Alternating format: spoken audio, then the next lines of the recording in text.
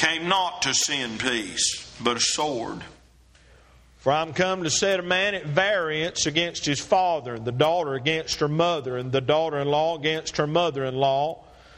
And a man's foes shall be they of his own household. He that loveth father or mother more than me is not worthy of me. He that loveth son or daughter more than me is not worthy of me. And he that taketh not his cross and followeth after me is not worthy of me. He that findeth his life shall lose it. He that loseth his life for my sake shall find it. That's what Jesus said. Luke chapter number 14 and verse number 25. There went great multitudes with him, and he turned and said unto them, If any man come to me and hate not his father. Now that word hate doesn't mean literally. This is figurative language here. Jesus is saying in comparison with the love and dedication you have for me, what you have for your natural family and your natural sense is going to be hatred in comparison to it. Jesus said, If any man come to me and hate not his father and mother and wife and children and brethren and sisters, yea, and his own life also, he cannot be my disciple. Whosoever doth not bear his cross and come after me cannot be my disciple.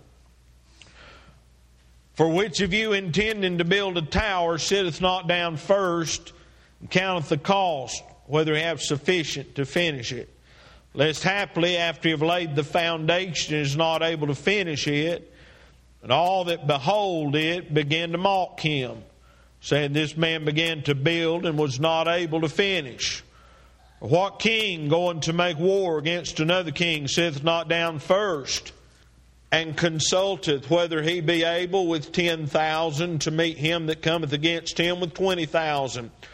Or else while the other is yet a great way off, he sendeth an embassage, desireth conditions of peace. So likewise, whosoever he be of you that forsaketh not all that he hath, he cannot be my disciple. Salt is good, but the salt have lost its savor, wherewith shall it be seasoned? Is neither fit for the land, nor yet for the dunghill, but men cast it out. He that hath ears to hear, let him hear. Lazarus and the rich man, Luke chapter number 16, you find that story unfold, and you see that place in the center of the earth was the holding place for the souls of men.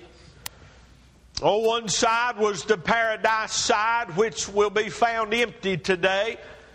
And that's where the saints of God that had died before the resurrection of Jesus Christ were assembled in the bosom of Abraham, waiting for the day that the final atonement would be made on the mercy seat in heaven, so they could stand before the holiness of God through the blood of Jesus Christ. And then on the other side was the hell side, the holding place for the souls of men. Not originally designed to be a holding place for the souls of men. Originally designed to be a place that was prepared for the devil and his angels. His ministering spirits, those wicked spirits, those devils, those demons that try to torment the children of God, that try to torment and damn the souls of men, try to be destructive and try to obstruct the worship of God and try to come into the house of God and put themselves in the assembly of the saints of God and cause confusion. There's been a place prepared for them, and they'll go there one day. According to the righteousness of God and according to the everlasting Word of God, they've got a place prepared for them. The Word of God said in the story of the rich man and Lazarus that rich man desired that Lazarus would come and dip his finger in water and touch his finger to that rich man's tongue, that he might get some comfort, that he was tormented in that place. And the Lord Jesus spoke of Abraham's word and said, there's a great gulf fixed. Tonight, between saved and lost, born again and unregenerate, there is a great gulf fixed. Jesus made that division through the Word of God. And many of you that sit in this building tonight own property. They're property lines. They're divisions between your property and your neighbor's property. I've been a surveyor in days gone by. That was part of my public job, was to survey. And I was not a licensed surveyor. When I bought this property down here, I found my property lines, Brother Jesse. And I had a licensed surveyor, Micah Sidden, a friend came and he wanted to be a blessing and a help, and he brought a boy with him, and they found my corners, and there was a couple of irons that wasn't in, and they put them in, and they went down through the woods, Brother Tim, and flagged the trees. And when it was all over, my surveyor, Michael, looked at me, and he said, "Preacher, are the lines where you thought they was?" I said, "Exactly." He said, "That's a good thing, because there ain't a thing I can do to change them." Amen. That's right. Right. You with me? The Holy Ghost of God drew the lines. Amen.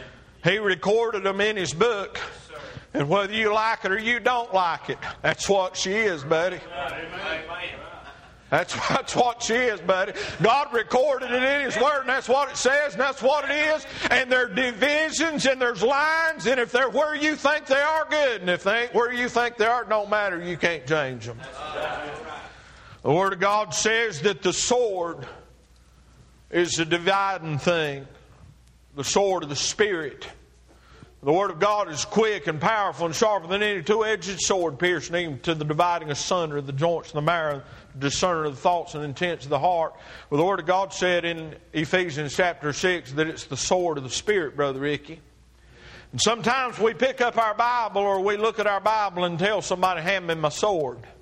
Brother Wesley, it ain't your sword. It ain't my sword. It's the sword of the Spirit. It's His sword.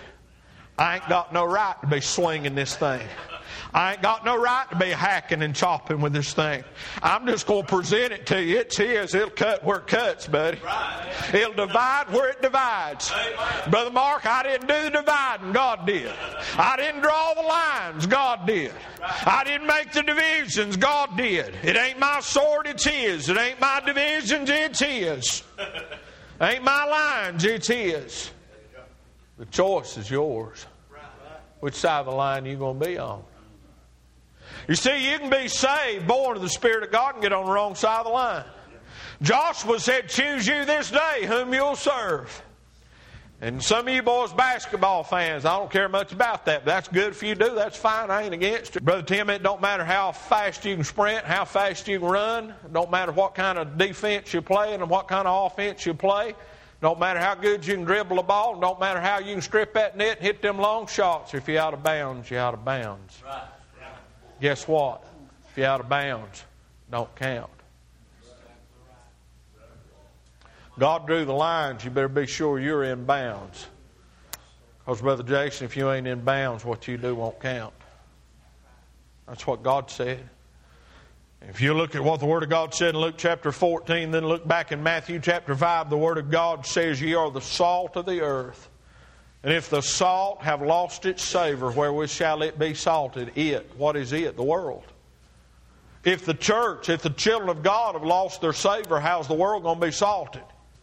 It is thenceforth good for nothing, but to be cast out and trodden under foot of men. And we've got good-for-nothing Christians and good-for-nothing churches living good-for-nothing lives. Good for nothing. If you're out of bounds, you're out of bounds. There's several things tonight that salt does. Number one, salt's a preservative. In the old days, when a baby was born, they took that baby and bathed it and washed it in salt. Took the impurities out. Salt's a preservative. You country folks that are a little bit older than I am, if you ever put up a ham, a hog killing time, and you get ready to put those hams up and you rub that salt in them things and put it up, that salt's a preservative. It keeps it. Tonight, Miss Nita, the salt of the children of God, of the Holy Ghost of God living in this world is a preservative of this world. Guess what's going to happen when the salt leaves this world, Brother Wesley? All hell's going to break loose. The salt in this community is a preservative in this community. The salt in your homes is a preservative in your home. The Word of God said, if you wives that are saved in your home sanctify your children. That don't mean you make your children saved. That means you bring the blessings of God on your home by being saved. Your lost husband will get the blessings of God just because he's got a saved, praying wife living in the house. Your children may be lost, but they'll get the blessings of God living in a house that's got a praying mama in it. Follow me? That salt's a preservative. This community will get preservative in this community because of being a light on this hill. Salt's a preservative. But if the salt gets worthless, then your home is going to be worthless. Your community is going to be worthless. Salt's a preservative, but salt is an irritant. Brother Rick, you ever had a cut on your hands and get salt in that? It's an irritant. But do you know salt will never irritate a healthy body? Brother Wesley, you get a scab and a sore and a schism and a pimple, and you get one of them ugly little old pimples growing on the face of the church, and you get salt on there and rub it in, it'll irritate the devil out of them. They'll get to squirming around. You get to preaching this book, and the Holy Ghost of God shows up, and God lets you rear back and run through their little pea patch, and they'll get to squirming on the bench. You think their hemorrhoids is bothering them. They can't get a fine position where they can get enough comfort, and their face will get contorted, and they'll look like they swallowed something else not had in their mouth.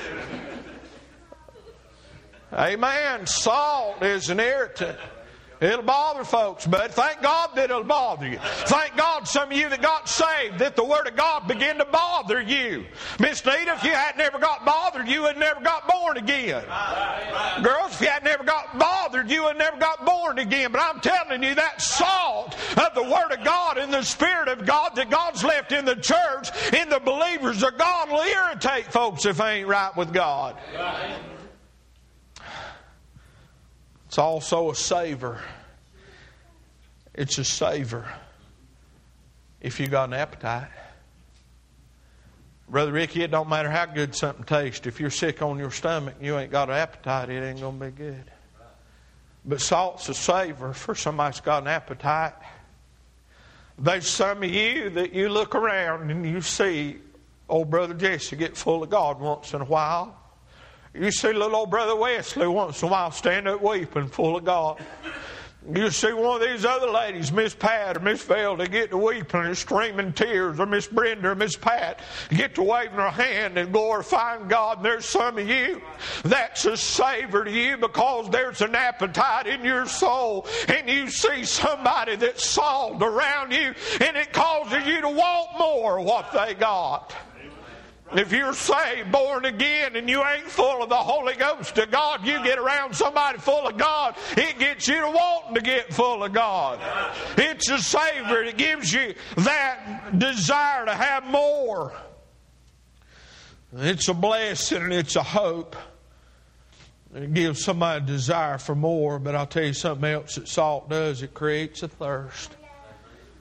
Boy, you ever get one of them good ham biscuits, and I ain't had one in a long time, Brother Rick. You quit grinning. You probably have. I ain't had one lately.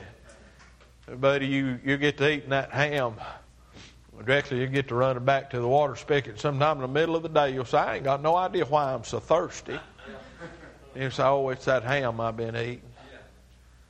You know why there's some lost folks been coming in here service after service after service? There's been some salt. Caused them to get thirsty. Caused them to get to wanting something. Caused them to get to wanting something. I'm going to tell you, there is a natural division, but somehow or another that salt builds a bridge. That salt helps us get folks the gospel that'll get them across the line. I don't know how to explain this, precious Miss Pamela. I don't know how to explain this to you, honey. When you got born again in the Spirit of God, there's a natural dividing line come by you. You ain't going to understand it for a while, but it's there. God put a division between you and other folks. You'll find out when you get born again who your real friends are, Brother Jesse. You'll find out, Miss Brenda, who your real family is when you get born of the Spirit of God. Have some of y'all noticed how that God has put a cohesion in some of your family, and you just can't get enough of the folks that you worship with and the folks that you weep and cry together around the Word of God with, and there's something inside you causes you want to get around folks, and there's other folks that naturally, you don't mean to be ugly, you don't mean to be mean, but there's a natural frustration that builds up. That's right, Brother Ricky. That's what salvation. Ain't that what Jesus said? He said, I come to send peace. I come to bring a division. That's what he said, Brother Tim. God's made a division in some of your lives, and you're scratching your heads wondering why people that you thought for so long that was so spiritual, since you've got born again, and you can't figure out why y'all ain't fitting together no more. I've said this over and over and over again. I'm about to say it one more time. You cannot join yourself to a local church. You can't make yourself fit in. I don't care how hard you try, Brother Wesley. I've had times come when God made a division in my life, Brother Jesse, with a church that I loved, and I loved them, and I wanted to make absolutely certain that it was God's will that I left, because I did not want to leave a body God put me in. And Miss Laura, you know that. God knows my heart. There's been times I stayed way longer than I ought to stay because I want to make sure I was supposed to go. Because you can't add yourself to a body, but you can take yourself away from one. And when you do, you're going to be in a mess once you've severed yourself. But I'm going to tell you, there's some natural divisions. You didn't make them, God did. You didn't draw them lines, God did. And it's amazing. When I got saved, born again, I had family that I loved and I cared about, and I had a whole lot in common with them when I was lost. When I got saved, all of a sudden, I just didn't have that much in common with them no more. And tonight, as I look back, I ain't got a thing in common with them. And I watch folks in church all the time. You that have ears to hear. I see folks all the time that try to fit in. They look and try to find their place, their niche, their place where they fit in. If you're born of the Spirit of God, you're saved. You won't have to look long, because God puts you in your place, Miss Donna. There's a whole lot of functions, and there's a whole lot of things that some of you that I don't really have a whole lot of intermingling with you in some functions in some places. But there are places you got your place. Every little old thing I do, Miss Francis, you ain't on my heels. But you got your place. One of them's just sitting right there on that pew, nodding your head, saying, "Amen, preacher." One of them's working with that Bible school at your place. Miss Donna, you got your place. You got your place. I didn't give you that place. I didn't put you there. God did. Well, I listen to you. I listen to some of you on that CD I put on the table tonight. Sunday morning, standing up, glorifying, magnifying God. You was right in your place, buddy. You was right in your place. You didn't ask for that place. You didn't have to squirm and wiggle and beat yourself with a hammer to fit into it. God put you in your place. And there are other folks, they wiggle and they squirm and they try to cut corners and they try to beat and bang and fram, and they still can't fit in, Brother Wesley. I had a little old boy one time, he came to me and he told me, he said, "Preacher Mike," he said, "me and my wife just can't get in the clique at church." I said, "Son, there ain't no clique in the church. There is an inner circle of people that walk with God, and they got something in common because they're on the same page in the same book. Amen. But if you feel like you're outside the circle, boy, that's your problem. It ain't theirs." Right. He said, "Do you think so?" I said, "Why don't you ask God?" He come back, sat on my couch, and said, "Preacher, I've been thinking about what you said. It ain't their problem. It's been mine. I ain't been in my place." I see a whole lot of things go on, but I see a lot of natural divisions. There are times and there's places and there's people, Brother Ricky, and I can't explain this. I hope y'all are as human as I am. Maybe I'm the only one who goes through this. Miss Pat, there's people that, honest for the Lord, I just get so frustrated at I could just cuss them. I can't help it. I'm sorry. I'm being honest. If y'all don't like that, I'm sorry. I can't do nothing different. There's people I just get frustrated with. I want to scream at them, throw something at them. If it was up to me, I'm glad I ain't God. I'd just put them in hell, Brother Tim. I'm being honest. Brother Mark, there's some people that I cannot explain this, that God gives me a love for them. I want to take them and hold them and draw them near to me. And I hope you folks know this. When I tell you I love you, I ain't just spouting out 4-letter words. I love you. I care about you. But there's some folks that God put in my heart that only the Holy Ghost of God can do. And you don't even know why you love them. God just give you a love for them. There's some of you sitting in this building tonight, you're lost, you're unregenerate, you know you are. You ain't trying to put on a show. You're not trying to make something up. And God's put love in my heart. Some of these fellows that meet, some of my prayer partners that lay around and wallow and seek God, I'll hear them calling your name because I know God put a love in their heart for you. And I can't explain that. The Holy Ghost does that. Because He's the one who draws the lines, not me. Brother Jody, God didn't give me that job of drawing the lines. Brother Jesse, he did give me a job of pointing out where they are once in a while. That's what a surveyor does. Surveyor don't draw the lines. He just points out where they are. He'll put some flagging in some trees. And y'all know anything about surveying, you find a tree that's on a line. You figure out where the line is and you reach 3 feet from the tip of your nose to the tip of your finger. If you stand with your nose on the line, if there's a tree within 3 feet on either side, you flag that tree, and that's a line tree. It's real close to show you where the lines is. You know what God calls some of y'all to do? Be a line tree. You ain't the line, you're just showing folks where it's at. You ain't the judge. You're not their judge, Brother Tim. But if you're a line tree, you're pointing out where the line's at, and if they don't like it, they just get irritated by the salt. You're not their judge. But when you get flagged, you're flagged. There's lines drawn. It's up to you to decide which side you're on, which side you're going to stand on. I didn't have no intention of preaching tonight. God's blessed my soul. That book's right. That book's right, buddy. You ain't going to go wrong trusting that book. God's deed book's well recorded. It's going to be right. Heads bowed and eyes closed.